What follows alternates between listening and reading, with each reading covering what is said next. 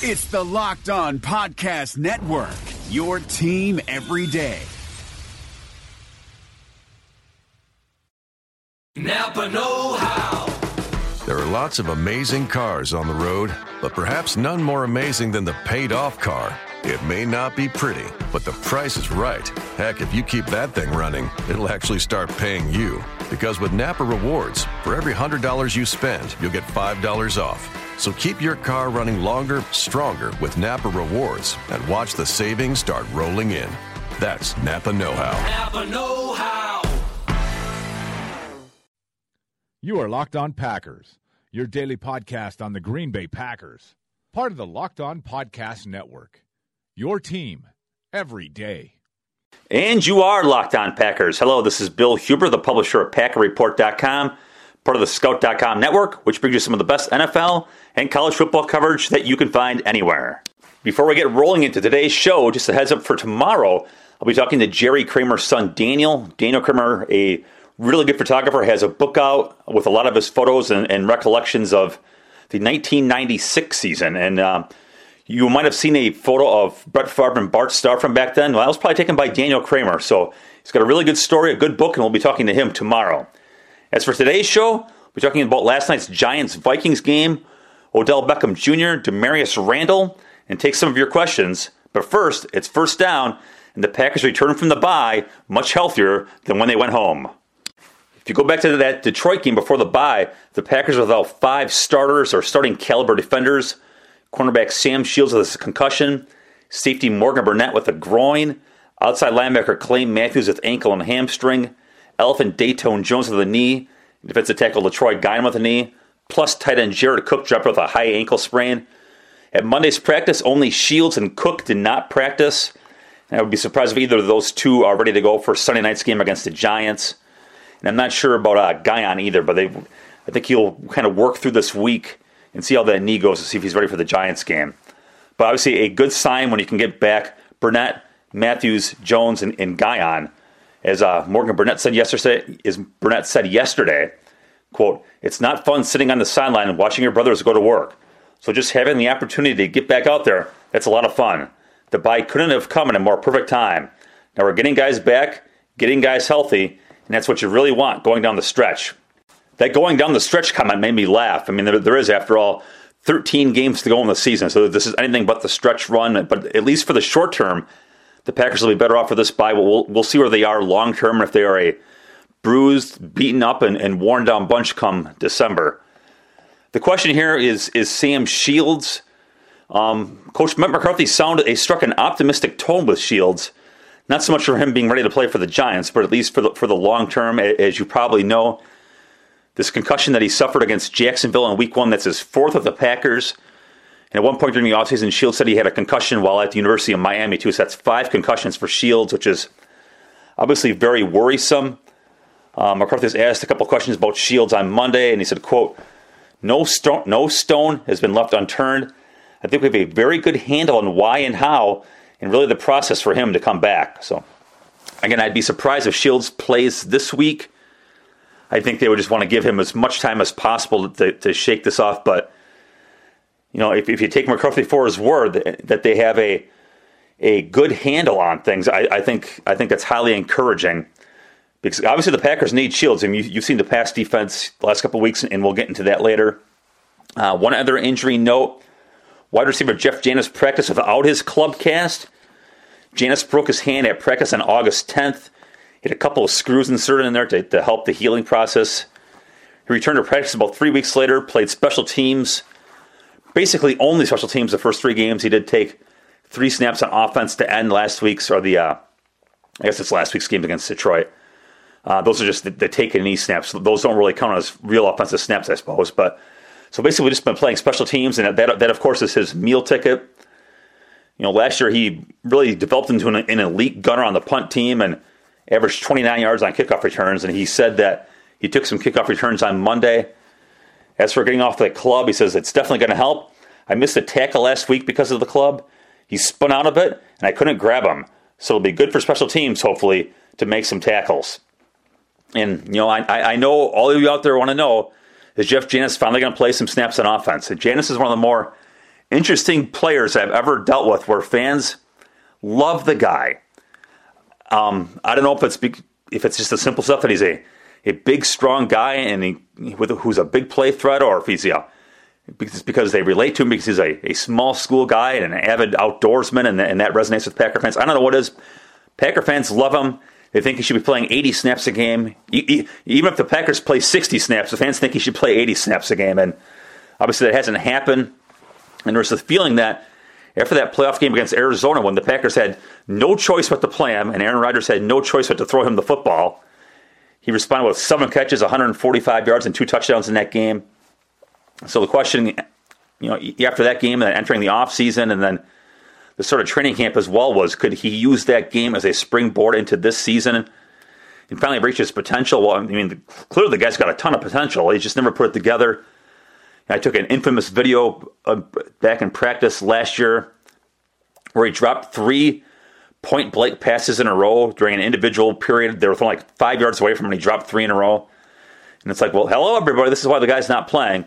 But he is big, he is fast, and he has made some plays. And unlike the rest of the guys in this number 3 receiver derby, I mean, none of those guys have really seized control of this thing either. So anyway, Janice was asked about the Arizona game, and can it still, almost 9 months later, be a springboard? He says, the coaches hopefully have that in the back of their head and will get me in the rotation a little bit. Just in practice today, even, with Aaron throwing some balls to me and stuff, and just getting that chemistry back a little bit, and showing him that I'm not shying away from using my hands. I think that's important too. So, the interesting thing here with Janis is he's never been a vital cog on offense, but, like I mentioned a minute ago, Devontae Adams hasn't really done anything with it. Jerry Aberdare had a tremendous camp. I mean, he didn't even play against the Lions on offense. Trevor Davis played a dozen snaps or so, made the big pass interference call once, but also dropped a pass when they're trying to run out the clock. So that's not going to help him get more snaps. Ty Montgomery, I don't know what the deal is there. I mean, he had evolved into a key player last season. Look, I mean, they were 6-0 with him in the lineup last year. Or not the startup, but at least playing. They were 6-0, and they averaged about 27 points per game. And then the last 10 games, they went 4-6 and averaged 20 a game. And look, this isn't all about Ty Montgomery, obviously, but I think he showed what he can do last year. But that ankle injury, which ended his season last year, really seemed to, impact him in training camp because he missed the whole offseason, missed the start of training camp, and he never really put together a great camp. And maybe the coaches are waiting for him to put it together. I'm not sure there what's going on. So, I mean, there's an opportunity here for Janis, and especially with Jared Cook out. I mean, Cook was supposed to be part of that answer to preventing teams from ganging up on the underneath stuff because he's such a tall, big, fast weapon who can make plays downfield. Well, he's out, I presume, for at least a week or two here. Could Janis get more of a say in the offense because he is that down-the-field threat to complement Jordy Nelson? So it'll be interesting to see what the Packers do going forward with Janis. This segment of Locked On Packers is brought to you by my website, PackerReport.com. Why subscribe to Packer Report? First, content. We've got the world's best preview, post-game X's and O's pieces, and a lot of content you won't find anywhere else. 2, we have 10% discounts on tickets. A guy on Twitter told me that he took his dad to the Detroit game and saved $141. 3, 10% discounts on gear through Fanatics. Bought a really nice Packers golf bag from Mrs. Packer Report. And 4, you get content throughout the Scout.com network, including the Badgers and our award-winning fantasy site. And our fantasy guys have helped a lot of people make a lot of money. For a short time, give us a try on a discount. 2 months for the price of one if you plug in the coupon code PackerReport21. That is Packer Report, all one word, 21. Packer Report 21. And if your company would like to sponsor this fast-growing podcast, email me at packwriter2002@yahoo.com for information. And with that, on to second down. And last night's game at Minnesota, Vikings 24, Giants 10. Minnesota obviously for real now at 4-0. Quarterback Sam Bradford continues to impress. 252 yards last night. A 101.9 passer rating. Maybe more important for that offense. For the first time all year, they actually ran the ball. They went into last night's game averaging 2.2 yards per carry. Last night, Jerick McKinnon, 18 carries for 85 yards. Obviously, this is all about the defense, though. 8 consecutive games with 17 or fewer points allowed. That is unbelievable. And that's with a combined 6 games against Aaron Rodgers, Eli Manning, Cam Newton, Russell Wilson. Last night, Manning, 25 of 45, 261 yards. 60 of those came on one play in the fourth quarter. No touchdowns, 1 interception, a 63.3% or 63.3 passer rating. Yesterday, cornerback Damarious Randall was hailing the just how good the Giants receivers are. Victor Cruz, Sterling Shepard, Odell Beckham Jr. could have combined 12 of 25 passes for 103 yards. That's basically Manning averaged 4 yards per target to those receivers. Beckham Jr., 3 of 9 for a career-low 23 yards. Beckham is a head case, and there's no way to get around it. He blew up versus Washington last week in his matchup against Josh Norman, who, if you recall last year when Norman was with Carolina, those two played rock'em sock'em robots for most of the game, and that led to Beckham being suspended for a game. Against Norman last week against Carolina or against Washington, more fireworks there than Norman took his frustration out on a poor defenseless kicking net. Those kicking nets, I'll tell you what, no respect. And then last night against Minnesota, got into it with Xavier Rhodes. After the game, Beckham says, quote, it's just my fault. That's all I look at it as. It's my fault. Whatever you want to call it. I have to understand if I sneeze the wrong way, it'll be a flag. It'll be a fine. If I tie my shoe the wrong way, it might be a fine or a flag. It is what it is. You have to understand that. In his career, $130,000 worth of fines. He'll probably get another one for the unsportsmanlike conduct deal with Rhodes last night. And I think some patience has to be wearing thin here. Eli Manning said last night, he's got to be aware. People are looking for him, and he's got to be smart. He can't afford to do anything that they're going to call. He's brought that on himself, so he's got to be aware of that. And that leads us right into third down, and that is, can the Packers frustrate him, given that their pass defense exited week 3, ranked 28th in yards allowed? Obviously, I don't think Shields is going to play, and the defense has really suffered without him the last 2 games. Damarious Randall basically asked to be the defensive stopper in Shields' place in week 1 with Shields in the lineup. Randall played a huge role in keeping Jaguars Pro Bowler Allen Robinson on the wraps, but with Shields out the last 2 games with that concussion, the Packers really needed Randall to become that defensive stopper in the secondary, and that just has not happened. Marvin Jones of Detroit with a big game, Stephon Diggs of Minnesota with a big game, and they entered they entered the week 4 games with Jones ranked number 1 in the NFL in receiving yards, Jones ranked number 2. Obviously, some of that stuff in the Detroit game wasn't Randall's fault, and he had an interception in that game too. So it wasn't all bad against Detroit, but he knows he needs to be better for this defense to be better. And I really liked Randall's attitude yesterday. To me, he was a guy who was confident, but not cocky, and he knows that he needs to be played better. And he pointed the finger at himself. I mean, a couple quotes here from him. Quote: For the most part, our secondary is going to have some bounce back weeks. I know we've been struggling. Me in particular has been struggling. The great thing about that, I'm not struggling because of the receivers. I'm struggling because of myself. I know I'm going to bounce back. That's really the best part about the bye week, to know that it's me. If it was the other way around, then I'd be in trouble. If I was doing everything perfectly great and was still getting passes caught on me, that's when I'd be worried and probably thinking my name might be coming down soon. He's talking about his nameplate above his locker. He was looking up at that when he was talking to us. So I really liked the attitude, to be honest with you. At one point, he mentioned that he had an injured hand. He said he injured his thumb during the first quarter against the Minnesota game. And as a guy who plays press coverage, playing with a bad thumb, not good because it hurts you when you're jamming. And look, defensive backs grab, receivers grab, DBs grab. It's hard to grab with a bad thumb. So he mentioned it, but look, he didn't use it as an excuse either. I mean, he mentioned it, but again, he turned the focus inward and blamed his focus and maybe overlooking guys and, putting out that, I'll say maximum effort, but really getting up for a guy like Robinson and not quite being as prepared for guys like Diggs and Jones, 2 really good receivers, but not Allen Robinson's category. And here's what Randall said, quote, "Maybe I've just got to focus more. Maybe I've just got to put in more work in the film room.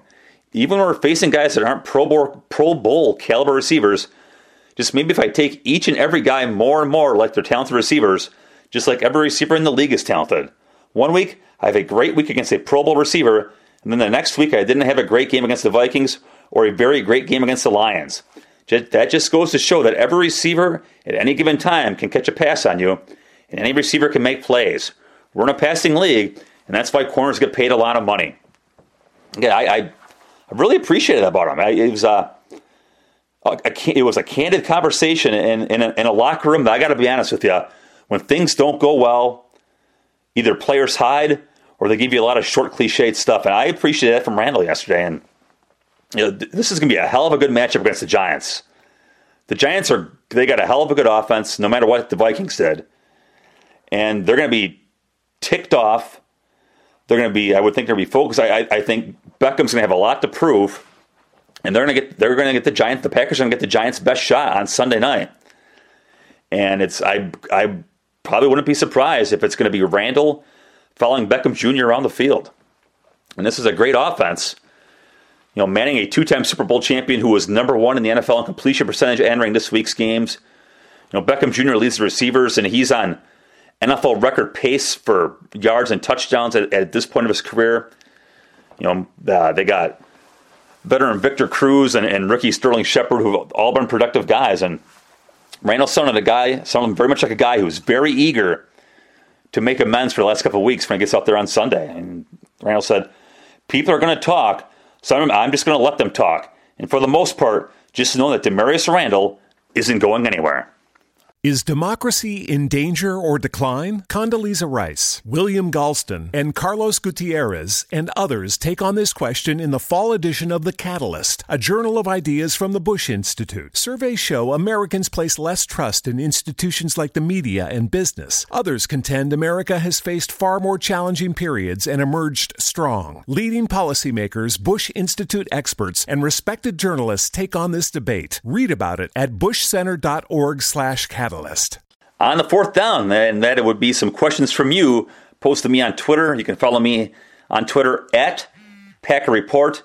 You can always email me at packwriter2002@yahoo.com. And Packer Report members can talk to me about anything they want in the subscribers forums over there.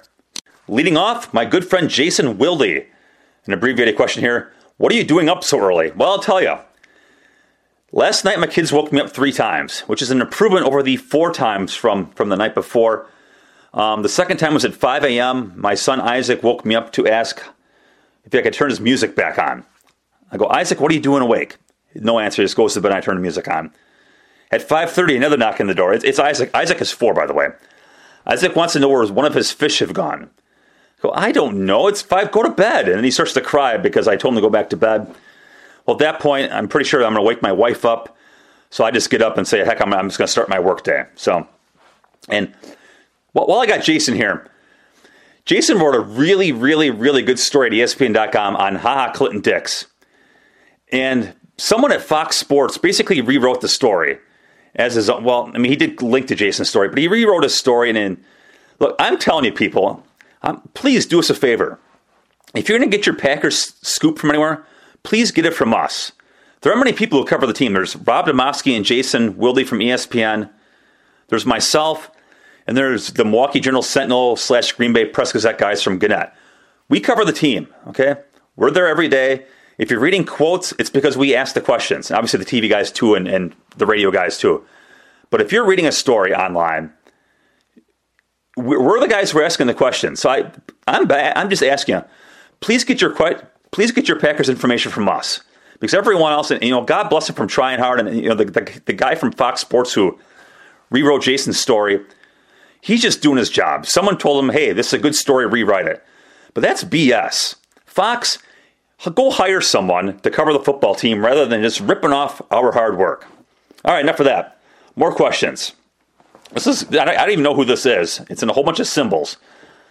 What, if anything, did Rodgers do differently in the Detroit game that he hadn't done since early 2015? He attacked the middle of the field, and we talked about this last week.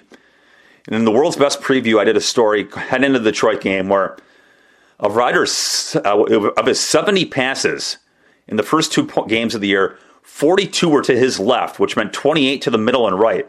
That was an unbalanced offense. And against the Lions, that ball was spread all over the field. It went left, it went to the middle, it went to the right. I think that was a big help. And then there was a lot of quick rhythm passing plays. It was 1, 2, 3, get the ball. I think Rodgers got into a groove. And things snowballed from there. But this comes with an asterisk. And the Lions defense stinks. You know, when their full systems go, they're maybe okay, but DeAndre Levy wasn't there. They've really only got one good corner. They've got one good safety. You know, Levy wasn't there. Their top pass rusher, Ezekiel Ansah, wasn't there. They're not any good. So let's see how they do against the Giants here on Sunday night. And it's Dallas. You know, Dallas's defense has played pretty well. Let's see when they get into the meat of the schedule some better secondaries before I say that Rodgers is back. And that I'll say too, Jordy Nelson made some plays, and McCarthy was, you know, heaped a lot of praise on Jordy Nelson at his Monday press conference, saying how, you know, he's, you know, kind of defied expectation and he's ahead of schedule. But I think a couple of big plays to Nelson kind of stretched that defense out a bit too. I mean, the catch and run and then that touchdown to Slay in the second quarter. I think that helps. I think there's a whole bunch of things in play there. But again, I think it all comes with an asterisk, and we'll see if they can put together more than a game here. From Derek Anthony, how would I rate Ryan and Martinez play at linebacker so far? I'd say it's tremendous. You know, heading into this season, I thought Jake Ryan proved that he's a pretty darn good run defender. But could he play coverage? I think the lasting memory of Jake Ryan in coverage was week 16 against Arizona last year? Yeah, week 16 against Arizona, where he got torched by the Cardinals running back David Johnson for 2 long gains where he was sort of in position to make the play, but he couldn't make the play, and then he, you know, gave a whole bunch of yak. Ryan's played darn good in coverage. You know, he's thwarted 2 or 3 screens. He made an immediate tackle on another short pass. I think Jake Ryan has defied expectations as a pass defender. And then Blake Martinez was drafted in part because of his pass coverage at Stanford. I mean, he played a lot of wide open, spread the field passing attacks in the Pac-12. And you like that kind of part about him because, you know, the NFL has gone that route. And the NFL might not do a whole bunch of spread offense, but they do spread the field. So you felt pretty good about Martinez's ability to play in coverage. We know he's a darn good run defender, too. He showed some toughness there, and he showed that he can get off a block and make a tackle. And maybe more than that, he showed that he can make a tackle at 2 yards, but not get drugged down the field for a gain of 4. And that's I think this Packers defense has done a really good job of swarming to the ball, and to use a Dom Capers phrase, you know, where they haven't been bled for extra yards. Again, where you hit the guy at 2, but he gains 4 because he falls forward for a couple of yards. I think they've eliminated that. So I would say those guys have been tremendous. We'll see if this run defense is for real, though. Again, it's 3 games. To me, this comes with an asterisk to this run defense because I look at the old lines that they've played. They're not very good. And I'm not sure about the Giants' old line either, but we know they're going to face some good ones here. Dallas, the Bears coming up with they're going to get tested there, so we'll see. From DJ Jones, is anyone really surprised about what Bradford has been doing? I'm saying it would be Vikings quarterback Sam Bradford here. Yes, 3 reasons. One, you know, when the Packers played him a couple weeks ago, I mean, he had been in Minnesota for 15. It had been 15 days since that trade. So what he did was on 2 weeks of learning an offense. To me, that's impressive. 2, it's not just learning the offense. It's he's got some instant chemistry with those guys. That's impressive. 3, he's never been a very good quarterback, to be honest. So, I mean, there's a reason why the Rams got rid of him and the Eagles traded him. And I realize, you know, the Rams were ready to move on. There's a lot of money there, and the Eagles drafted Carson Wentz. But there's a reason why you move on from the number 1 overall pick. And then number 4, he's put up really good numbers with no running game. Like I mentioned before, the Vikings averaged 2.2 yards per carry heading into that Giants game. And yet Bradford was putting up really good numbers. And you can see it, you know, in the Packers game why he did, because Green Bay was so focused on stopping Adrian Peterson. And it's hard to play coverage when it's one-on-one on the perimeter. But that's not the case anymore. They don't have Peterson, and I don't think anyone's really scared of Matt Asiata and Jerick McKinnon. I mean, they're fine players, but I don't think you're losing a whole lot of sleep over them. And I think you can probably play a little bit more honest in coverage. And yet Bradford still put up good numbers against the Giants last week. So, yes, I am surprised. Curtis Polashinsky asked me if Starks is still an effective second down back. Again, that's a good question. Starks talked to us yesterday. I can't remember last time James Starks was in the locker room, which is too bad. He's a good guy. He's a pretty good interview. He talked to us yesterday, and I asked him, I go, look, you led the NFL in yards per carry in 2013. You led the NFL in yak per catch in 2015. This year, averaging 0.8 yards per carry. What's up with that? He didn't have a lot of answers. Yeah, I think he needs to run the ball some. And what gets you into the chicken and egg thing is how do you get more carries if you're not producing? I mean, he carried once against Detroit, and it's hard to earn more carries when you're averaging 0.8 yards per carry.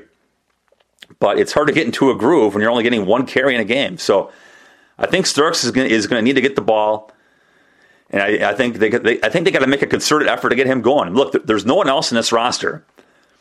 In the history of Eddie Lacy tells you they're not going to give him the ball 20, 25 times a game this time of year. They need to keep him fresh.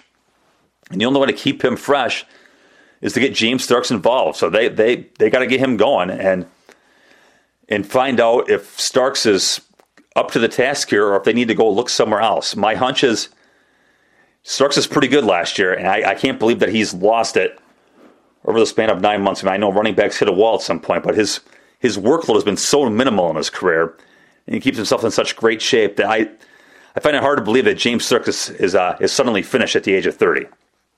Last question to Kevin Culligan. Wants to know if the Packers will start playing more two-deep defense. As he says, quote, it's clear that the pass D needs help more than the run D, and that's obviously pretty apparent. Green Bay, for Dom Capers, this is what they do. They've generally speaking, and they keep Morgan Burnett at the line of scrimmage, and they keep Clinton Dix playing deep. And they might reverse that from time to time, but they'll play nickel defense, which if you're not a total football guru here, instead of your usual 3-4 defensive front with 7 guys at the line of scrimmage, they play with only 6 with 2 defensive linemen and 4 linebackers. But they have a 7th defender at the line of scrimmage usually, and that's usually Morgan Burnett. It's a good point. You wonder if they'll trust this run defense enough to say, you know what, we can win with 6 defenders in the box and keep Burnett back deep to help in coverage. That's a good question. I don't know the answer to that because, A, we don't get to watch that part of practice, and B, if I told you the answer to that question, they would pull my credential. So it's a good question, and it's probably worth considering, especially with the Giants coming to town and in a really good passing game and in a running game that's probably not going to make anyone lose a whole lot of sleep. And that will do it for this episode of Locked On Packers. Thank you as always for listening. You can subscribe to this via iTunes and the Android app. And I encourage you to check out the rest of the Locked On Podcast Network. We have Locked On NFL. You can check out the Giants with Locked On Giants. And if you're an NBA fan, the NBA season is ready to go. We have Locked On NBA and Locked On Bucks. Have a great day, everybody, and I will talk to you tomorrow. Is democracy in danger or decline? Condoleezza Rice, William Galston, and Carlos Gutierrez and others take on this question in the fall edition of The Catalyst, a journal of ideas from the Bush Institute. Surveys show Americans place less trust in institutions like the media and business. Others contend America has faced far more challenging periods and emerged strong. Leading policymakers, Bush Institute experts, and respected journalists take on this debate. Read about it at bushcenter.org/catalyst. Thanks for listening to the Locked On Podcast Network, but why stop now? Check out the daily Locked On Podcast Network for your favorite college team. Find it right now in your favorite podcast app, and be sure to subscribe or follow so you never miss an episode. The Locked On Podcast Network, your team every day.